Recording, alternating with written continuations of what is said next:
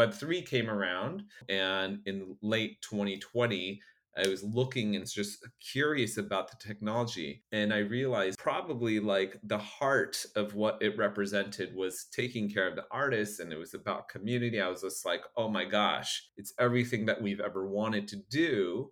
And the tools just weren't there. And so we were very patient, the last 10 to 20 years, waiting for something like this to come around. And that's why I became so impassioned by the idea, because I was like, I've been waiting my entire career for this ability to, be laid out in front of us. And here we are.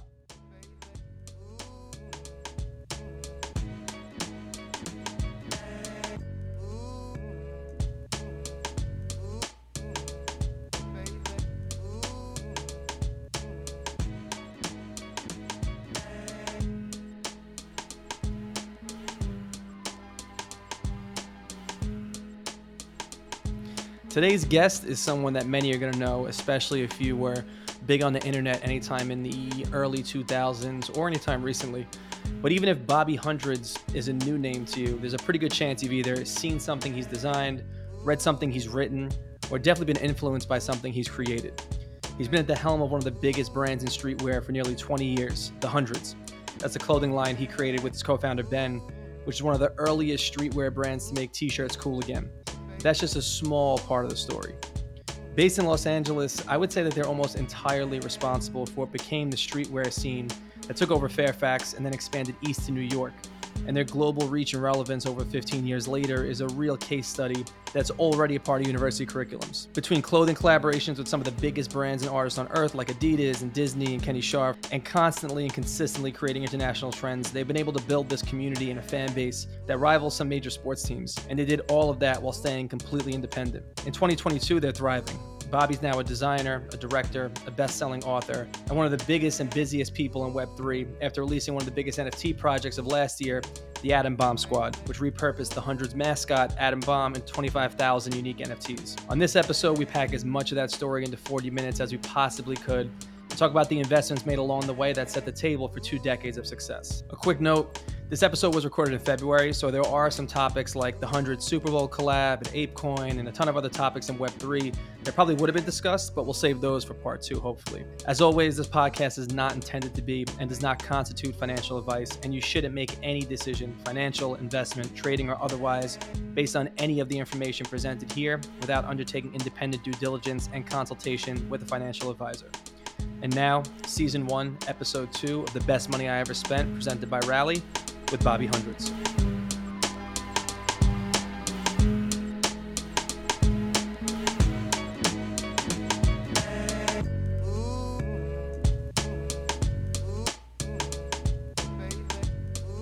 Bobby, thank you for joining, my friend, and welcome. Thanks, Rob. Thanks for having me. I sincerely appreciate it. I mean, I think a lot of people on Rally, I think a lot of people who hear this, they know the story of the Hundreds to a degree, and it's been told by you in your books and in blogs and in conversations on Twitter a lot. But I think to start with, what I consider the genesis of so much of streetwear and so much of the communities that have been built to this point with the Hundreds in, I'll call it the late 90s. And this is something where a lot of people have heard this story, a couple $100, you start the brand. Can you give us a quick where it came from and when it became that business? It became the all-in moment where you said, this is the career path from here on out. Oh, wow. Yeah, I whenever people ask me when I knew that I had made it, right? Like, when did you know you'd made it? My response is never, right? Like, I've never felt like I made it. And in many ways, I hope I actually never get there, because that means the journey's over, right? And so, like, I don't actually want it to end.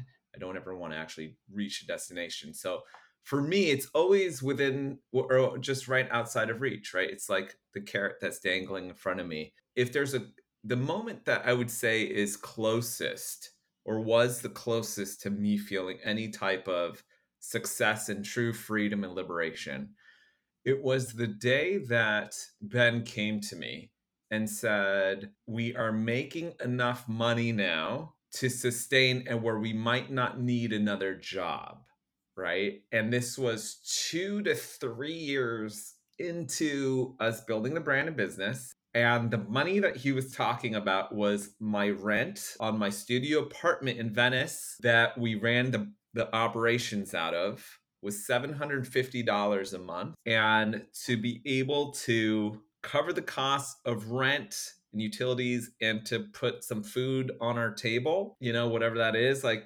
1,500 bucks a month, he was like, we could cover that. And I've never felt as rich as I did that day. I swear to God. There's been a lot of money.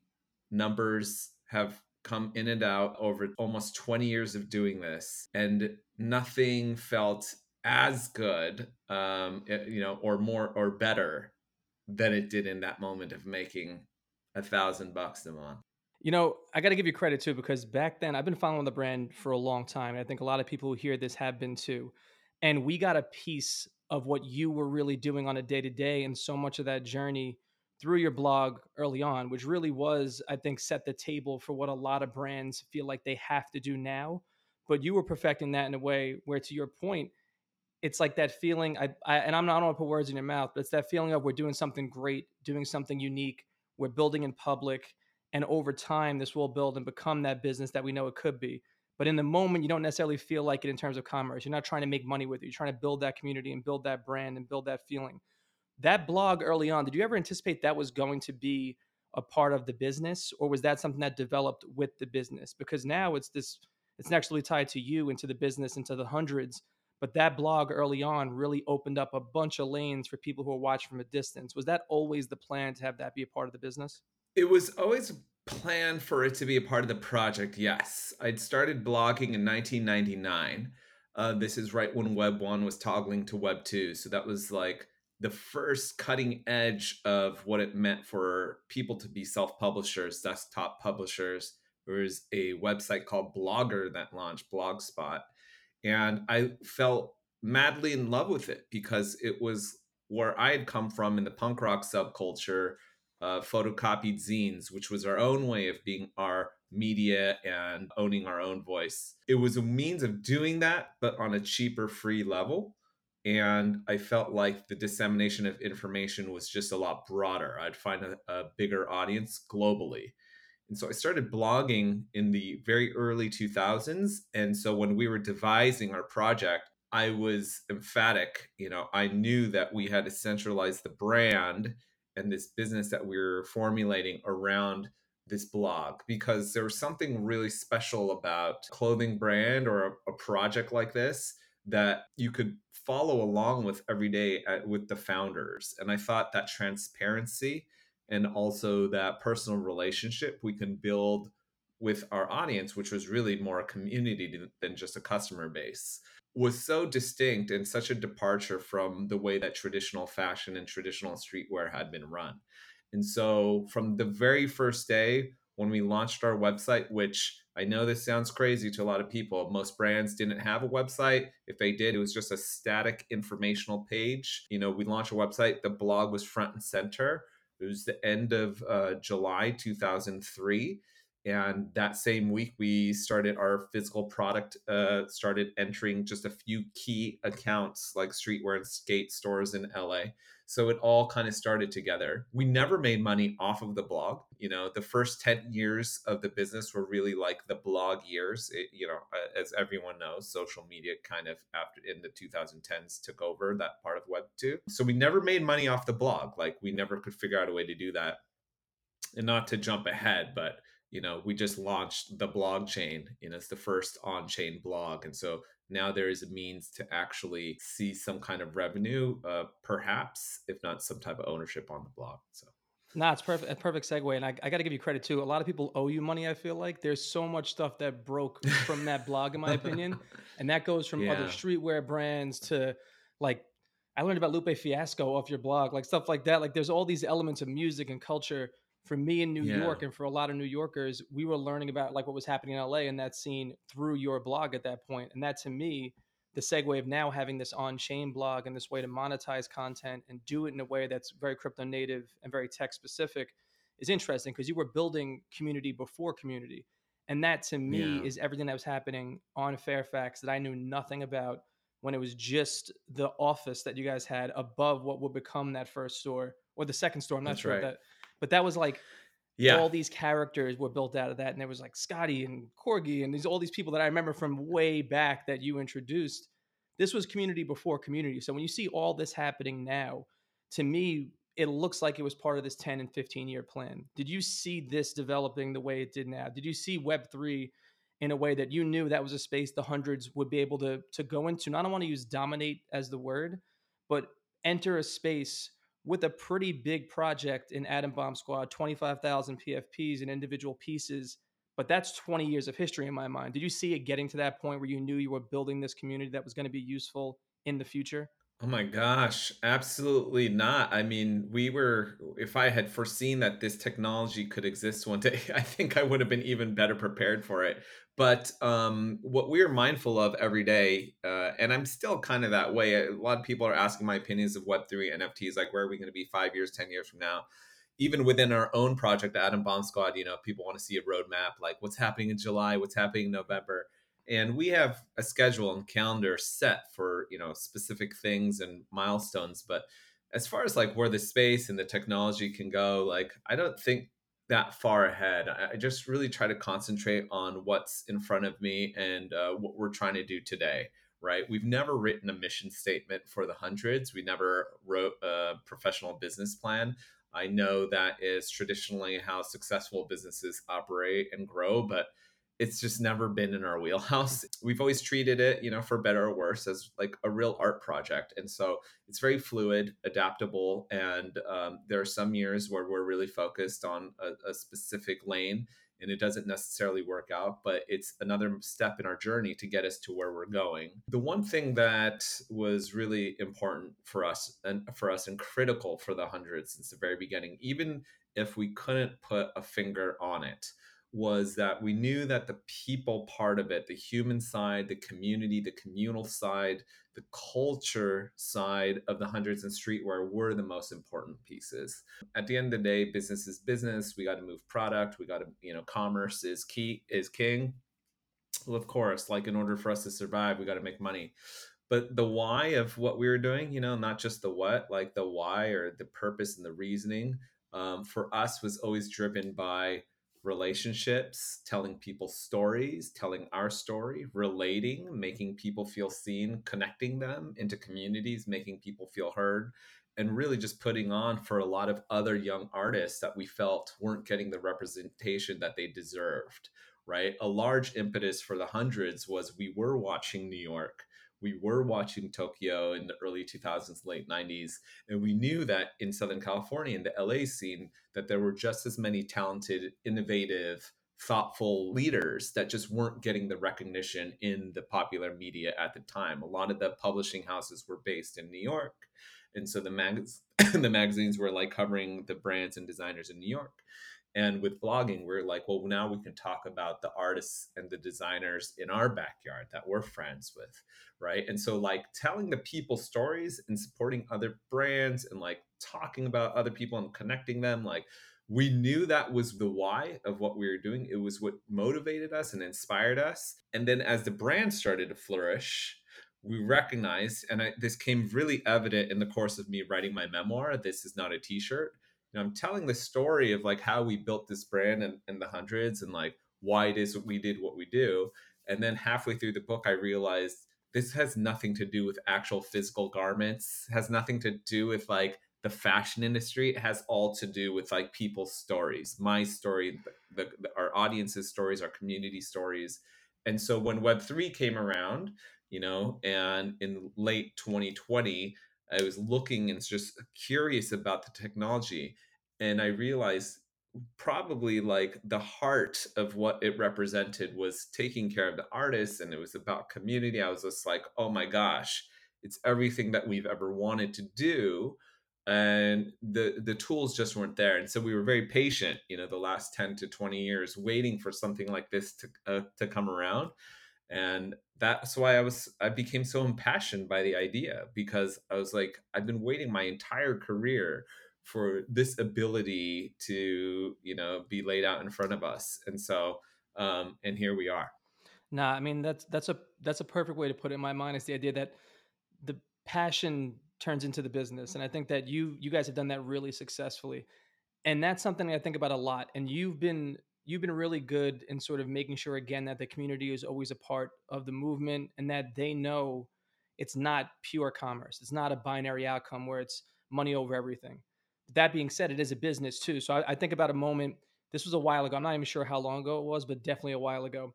You put up an April Fool's joke on your blog that Louis Vuitton, that LVMH had bought the hundreds, and the number was like 12 or 13 million dollars. Obviously, not even close to what it would be now. That being said, in tech, we have like the Tigers and the Cotus that they come in and they preempt rounds and they put huge checks in and they buy huge chunks of companies and they make really definitive moves. Over the last few years, LVMH and some of the other bigger players, they come in, buy a chunk of Off White or VF buy Supreme. LVMH just bought 30% of, or something like that, of Aimé Leon Dore. There's this elephant in the room with fashion and with community. Do you, and they buy up the chunk, they do it aggressively. Not to say anything about the hundreds, but thinking about Adam Bomb Squad and NFTs, do you feel like there's a chance that something similar could happen in this brand new space in Web3, where you have these big, sort of the elephant in the room with the big checkbook comes in and has the ability to buy cool? Is that something we should be thinking about, be worried about? Do you see it happening now? Do you think that that could happen as more of these big brands and these big companies become aware of these communities that are being built that have a lot of value? Not only do I believe that it's going to happen, I'm already seeing it happen to around us. The larger institutions, the houses, the larger corporations have already been knocking, right? And so I won't divulge the meetings and the phone calls and the Zooms that we've been taking and have been privy to, and what others, projects and designers and artists in the space have been telling us as well. But they're there, right? And so I think you're going to see a lot of investments, acquisitions, partnerships being made over the next year, because it's actually really, really hard for established companies to get into this space. And that's why we're still kind of one of the only ones, if not the best illustrated example of a brand and a company and an established like streetwear label who also is somehow maintaining an NFT project in a community like this. There aren't many. It's really hard to do. It's really hard for these Web 2 brands and businesses, or if they're from Web 1, or if they're just old school, to number one, understand the space, figure out how to decentralize or work towards decentralization, involve or incorporate community into ownership, or in terms of just having like some kind of voting rights. It's so oppositional, if not antithetical, to how a lot of them are set up, right? Like, people talk about Supreme a lot because, as far as cultural movers, they've probably been the most influential, what James and Supreme have built over the last 10 to 20 years. But in many ways, from my opinion and observation of what Supreme is, it's not, the Web3 space and mentality is not necessarily friendly to a lot of the Supreme philosophy, which was, the old school branding ideology is that it's very singular. You have to tirelessly defend the trademark. You have like a really consistent point of view that is refined and reinforced over and over again. Like, this is just classical branding. And Web3 is your customers, aka your community, takes over. They dictate the course of the mission. In some projects, they just hand over the intellectual property, which is the most important piece, the cornerstone of a brand, right? And so, like, it's just going to be really interesting because I know a lot of these companies are trying to get in because they are looking at it. Most of them are looking at it wrong. They see it as like a marketing play. It's not a marketing thing. The ones who understand it on a deeper level, it's going to require them a lot of work to turn that boat around. Now, we're kind of in a prime position because we've just never been like this really heavy corporation. It's still a mom and pop shop at the end of the day. Ben and I don't have any backers. We can do whatever we want with the business. And so we made a really conscious decision this time a year ago when we were building Adam Bomb Squad that we knew that we were taking our mascot, right? Like probably the most recognized icon within the brand. And also like in streetwear history, like it's definitely up there as one of the most recognizable logos and mascots. And we knew we made a really conscious decision between ourselves that as soon as this project launched that we were essentially handing it over to the world, right? And it was we were giving up our baby. And I just don't know if many corporations and brands and designers are going to be willing to make this sacrifice. For us, it was not just enticing for us, it was almost expected, if not really natural, because for 20 years, again, it's been a community centered and community driven brand, right? My book is literally called Building a Brand Around Community. And so, like, it was probably the most organic and authentic thing for us to do. But for other brands and companies, they're not wired like that. So we'll see. We'll see what happens. Yeah, that's an interesting point. It's one of those things where once the art is out in the world, it's not really yours anymore. It's up to the new owner or the receiver of it, the emotion that goes with it. It's theirs now and it's theirs to decide. But you touched on something really important too, in that the Atom Bomb logo and the brand mark and everything that goes with it has so much nostalgia. I think for me and for so many people that are from my generation, and we're around the same age, you're a little bit older, but not that much. But the idea that like the first Atom Bomb that I bought really early, right after the mint, was the most basic one, because that to me is a very specific moment in time in like the 2000s. For me to have that one was like a really important one. And those have kind of like moved up in price a little bit. And the floor moved really dramatically with some of the earlier ones, and you tweeted about it a little bit. But where do you see, so like democratizing this space now, how do we avoid having the whole space where you have this, you in particular have this massively successful project, the prices are moving up, it's still accessible in my mind to a lot of people, Adam Bomb Squad, but when you have new projects releasing all the time and the pre-reveal floor is 5 ETH or 6 ETH, how do we avoid creating a new caste system where it's only whitelists, only friends, it's only something that requires $200 in gas?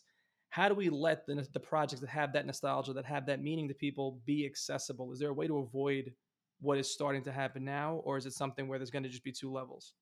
There are always going to be many levels. I think because we're so early in the marketplace, people are going to be priced out of quote unquote like the more interesting, sensational projects.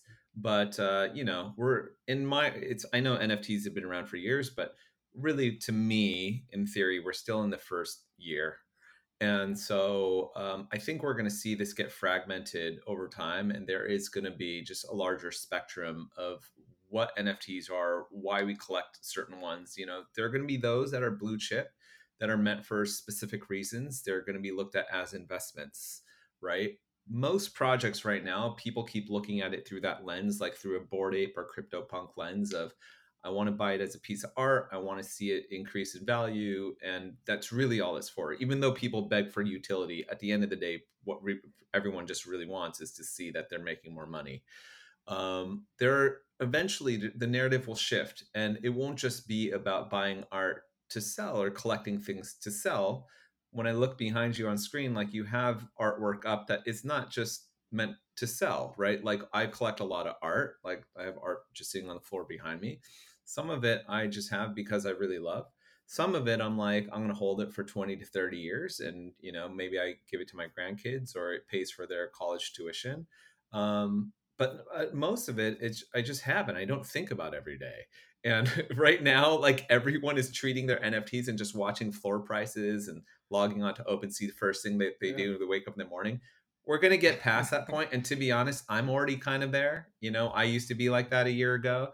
And now I'm like, I go like weeks without checking anything. I don't even check like our project's floor. I don't really care because we're so like long-term vision with what this is. And we're also of the mindset that, we're going to get to a place where people collect things because they're going to want to keep them. I'm a big sneaker collector. Like, it sounds like, you are too, Rob, right? So like we collect streetwear, we collect sneakers. I don't sit there on StockX every day and just like watch the value go up and down and be like, all right, now's the time to sell it. Most of my sneakers, I just have them because Yeah. like I want them. Even if I don't wear them, I just want it. That's what collectors are. Collectors, we collect. We're not sellers. That's it. There's no it's the that's the nostalgia I'm talking about with the hundreds in particular. I think that Yeah. you've always kind of lived that. Like, did you see so when you bought the DeLorean, this was really early before it became a thing. Did you see that being a part of the brand and as an investment, or was that something you just wanted to have it and it became a part of the brand at that point? Exactly. Yeah. So yeah, for those people who don't know, like when I turned 30, um, I bought a DeLorean. It was the world's considered the world's best DeLorean. It only had 500 miles on it. And it was a dream that I'd had when I was 8 years old and I was watching Back to the Future for the first time. And I said, if I ever get successful enough, I want to buy a DeLorean. And I turned 30 and I was like, this is the time. And I never thought about selling that thing. And I definitely didn't think I was going to make a profit or a gain off of selling it, which I did about 10 years later. I just loved having it. And so when we get to a point, which it might be soon, might be later, where people buy NFTs just to have them, because we buy things to sell, but we also buy other things for different reasons, for utility, for what they say about us and our identity, because they provide access or affiliation with a community. There's like many reasons why you buy things. Some of it meant to sell.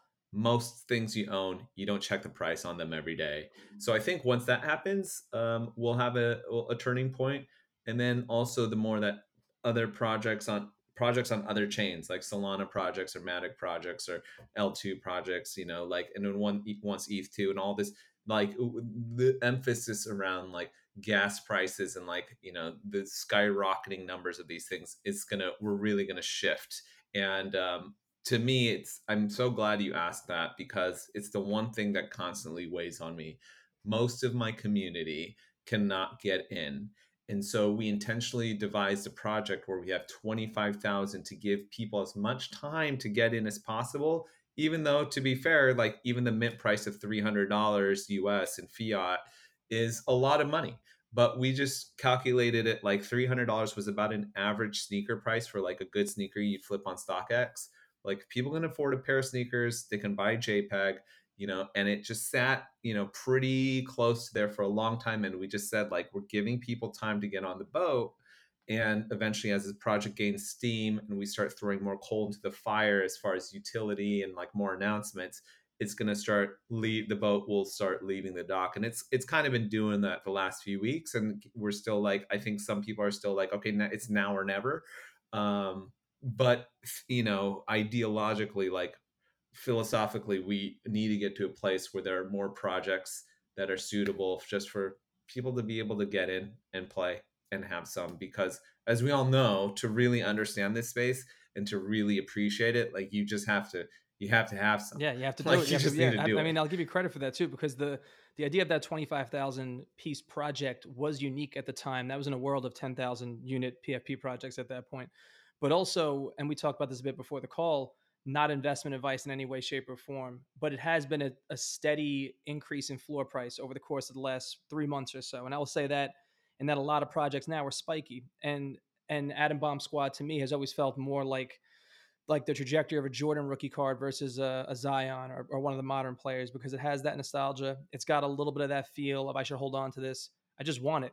And to your point, we kind of price things at rally sometimes like that too, where it's the price of a sneaker, like a really nice sneaker that you want. That's a unit of measurement now for these kids. Do you think they get to the point where a 13-year-old, and I probably know the answer to this 13-year-old kid is looking at an Adam Bomb Squad PFP or NFT of any kind and thinking about that the same way we thought about a Griffey rookie card or something where it's like, I want to have this, I'm going to tuck this away. It's going to be something, but it's for me. Yeah, 100%. I've been saying this a lot lately because my older son is turning 13 this summer. He goes to school, they talk about apes, right? They're on OpenSea. My brother called me from Cambridge. He has kids too. He has a 13-year-old, and he's like, hey, he's into Invisible Friends, and it's the kids sit in the back of the class and they're just scrubbing OpenSea.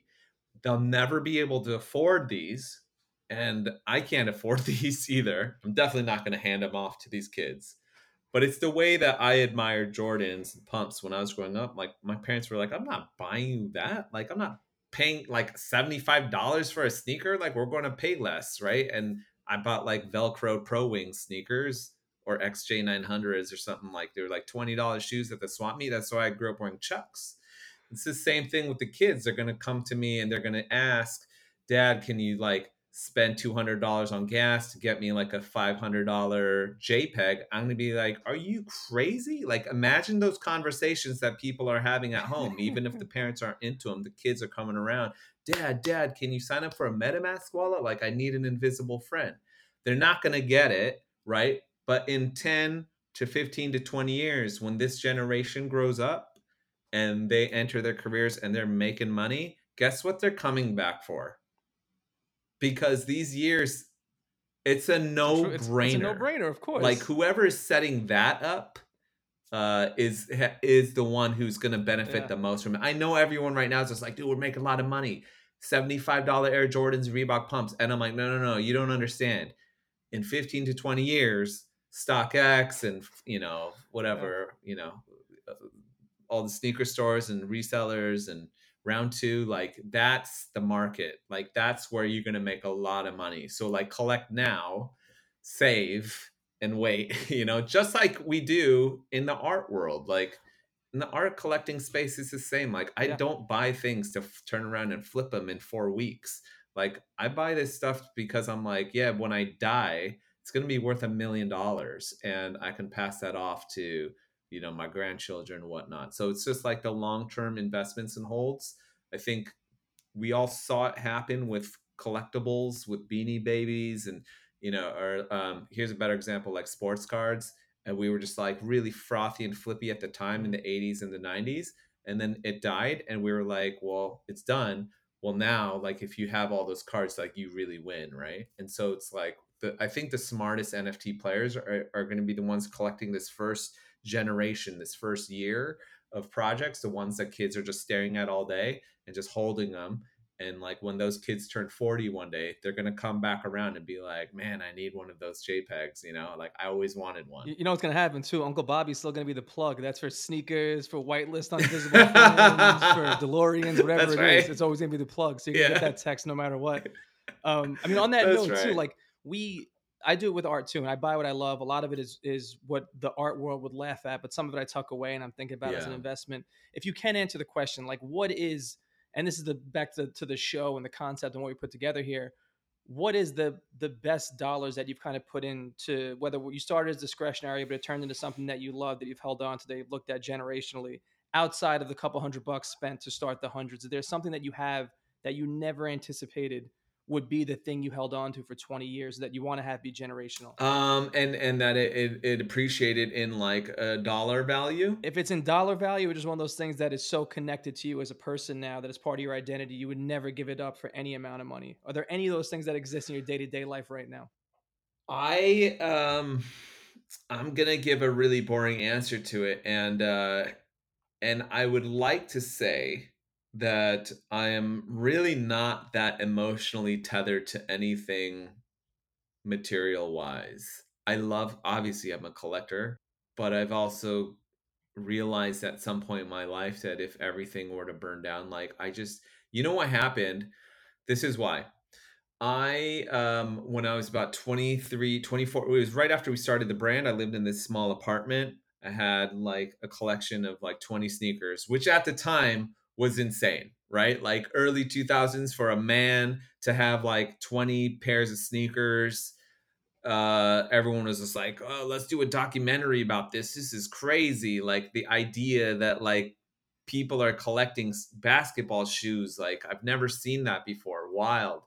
And so I had, these sneakers, and they were really important to me. Like they were giving us gifts, they were birthday presents, they were. I traveled to Japan and bought this pair. I got invited to an undefeated opening, got Jeff McFetridge Vandal, and so I kept them in my closet. And one day I came home, and the door was ajar, and everything was intact in the house, but I went into my closet and my sneakers were gone, and I just lost it, right? Like I'm freaking out. I'm thinking all kinds of vindictiveness, like how do I get retribution, right? I want to hurt whoever this person is. And I'm literally just sitting there like coming up with a plan of how I can like violently injure whoever did this to me. And dude, I just sat there and all of a sudden I had this revelation, this breakthrough moment where I was like, it's just sneakers. I can't believe I got that riled up about sneakers. They're just sneakers.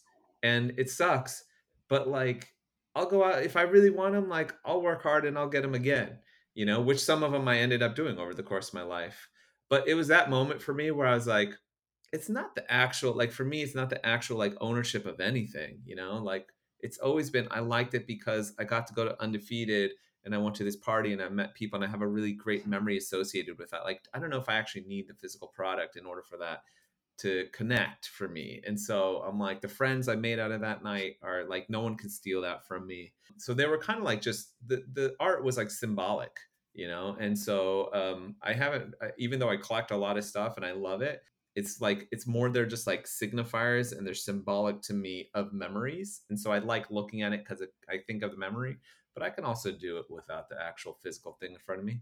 Nah, I mean that's we all it's all part of the moment. Everyone lives for that moment. You know what I mean? I think that's Yeah. reconnecting with those good moments is so much of what drives consumerism, but it really drives interests and new spaces and what's happening in community, especially in Web3. It's experiencing it's the moment as being part of something big. So I can respect the answer for sure. I may have to name the episode "They're Just Sneakers." That was a good call too. I think that's the right way to put it. The Yeah. I guess I'll end with wanting to understand better. And we're recording this before the Super Bowl, just for context, and it'll come out after. Yeah. But there's something going on with the Super Bowl. There's a ton of things I'm sure in your personal life with the hundreds. What's next for you personally? What's next for the brand? Is it more of building what's happening right now, or is there some secret magic, secret sauce around the corner that we don't know about yet that you can sprinkle a little bit into this conversation? Yeah, we have God, we have like a multitude of paths in front of us right now on many scales and levels. One of the things at the top is for us to just dominate fashion in this space. And people are taking it pretty literally. Metaverse fashion, everyone's trying to do metaverse fashion, like dressing your avatars and your PFPs or whatever it is.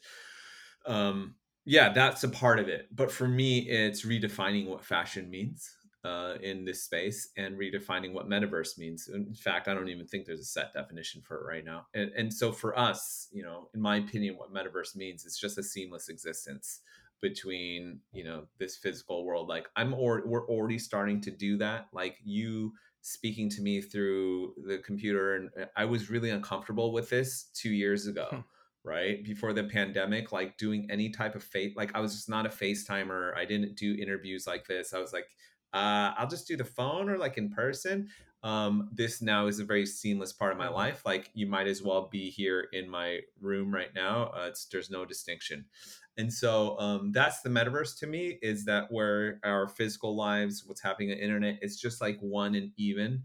And so we're just building for a world, building fashion for a world that looks like that. So whatever that means to someone, and really hammering away Adam Bomb Squad. I think we've just scraped the surface of what that project is and what it can mean. We're planning things that are 1 month out, 5 months out, 5 years out for this project. And so I think it's going to change materially over the course of time. I think by the end of this year, even people will be looking at this project very differently. And that's kind of the beauty and the allure of this entire space and technology, is the goalposts are moving every single day. And so we get to write the rules every single day. Like we are rewriting what is possible, what is essential, what is the purpose of this project. If you told me, if you asked me this question a year ago, like why are you doing Adam Bomb Squad, what's the purpose, the definition has changed, right? Like, and also why people bought NFTs a year ago, it's changed. Outside of just like we want to make money, this time a year ago it was art, and then over the summer it became utility, and then in the fall it was NFTs are dead until late December, and then it was just like they're back and bigger than ever. And at some point this year it'll be like for gaming, and then it'll be for gambling and other kinds of play. Like it's going to keep going. And so Adam Bomb Squad keeps like adapting and reorienting itself because of that. And like we're doing that as people and as creators as well. So it's cool. It's like it's really messy because we're all building the car as it's moving, right? The technology is moving so fast, the infrastructure can't keep up. The ideas are just happening faster than the actual applications of them. So it's messy. and there's going to be like lots of holes and like starts and stops. It's going to be a lot of breakdowns in the process. There's going to be long lulls and bear markets where people are trying to figure things out. It's messy, but the ones who are committed to this and are excited about it are like, we love the mess. Like, we love the constant innovation, the flow of like disruption.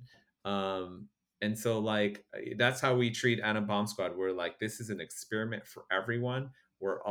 I call it the biggest bet. Like, just the whole thing. I'm like, this is just the biggest bet. And like, in a literal way, but really like, we're all just putting everything on the line and saying, let's try. Like, it's the biggest step of faith as a movement that I've seen in my entire life, that we're all taking the biggest bet. So I'm up for it. It's yeah. Nah, I think you have no choice but to be. It's moving so quick and it's so consolidated. The amount of time that things happen, like you said, I think that's where the best art and the best creativity and the best projects come from. Chaos. It's always been that organized kind of Yeah. confusion and messy, and it's a million different directions and all different tentacles, and then it becomes this thing that takes shape and was obvious the whole way. And I think you guys Right. are really way ahead of it in turning that into something tangible and digital, and that goes for everything you guys have always worked on. So I mean, part of me was hoping you were going to say reopening another New York store, but I'll hold that for a different conversation some other time. But or maybe in the metaverse we'll meet there. But then, yeah, man. Last question: do you actually sleep in a hooded sweatshirt? I do. It was funny. We were with someone the other day. I was with my wife, and someone asked. They were like, "I just have to ask, do you actually sleep?" And I just looked at her, and she's like, "He does." And I Yeah. was shocked by the response of the commercial. Everyone's like, "Yo, that commercial is sick, but you don't really sleep in a hoodie." And I'm like, "You should." I can't believe more people don't do it. It's like you're just like sleeping in a sleeping bag. It's perfect. Dude, it's been 6 degrees in New York. I'm gonna give it a try this week. I appreciate the time. Try You're a it. little bit of a psychopath because of it, but I do appreciate it, dude. And I'm gonna give it a try, man. Thank you so much, Bobby Hundreds. Sincerely appreciated, man. Thanks, Rob. I appreciate it. Thanks.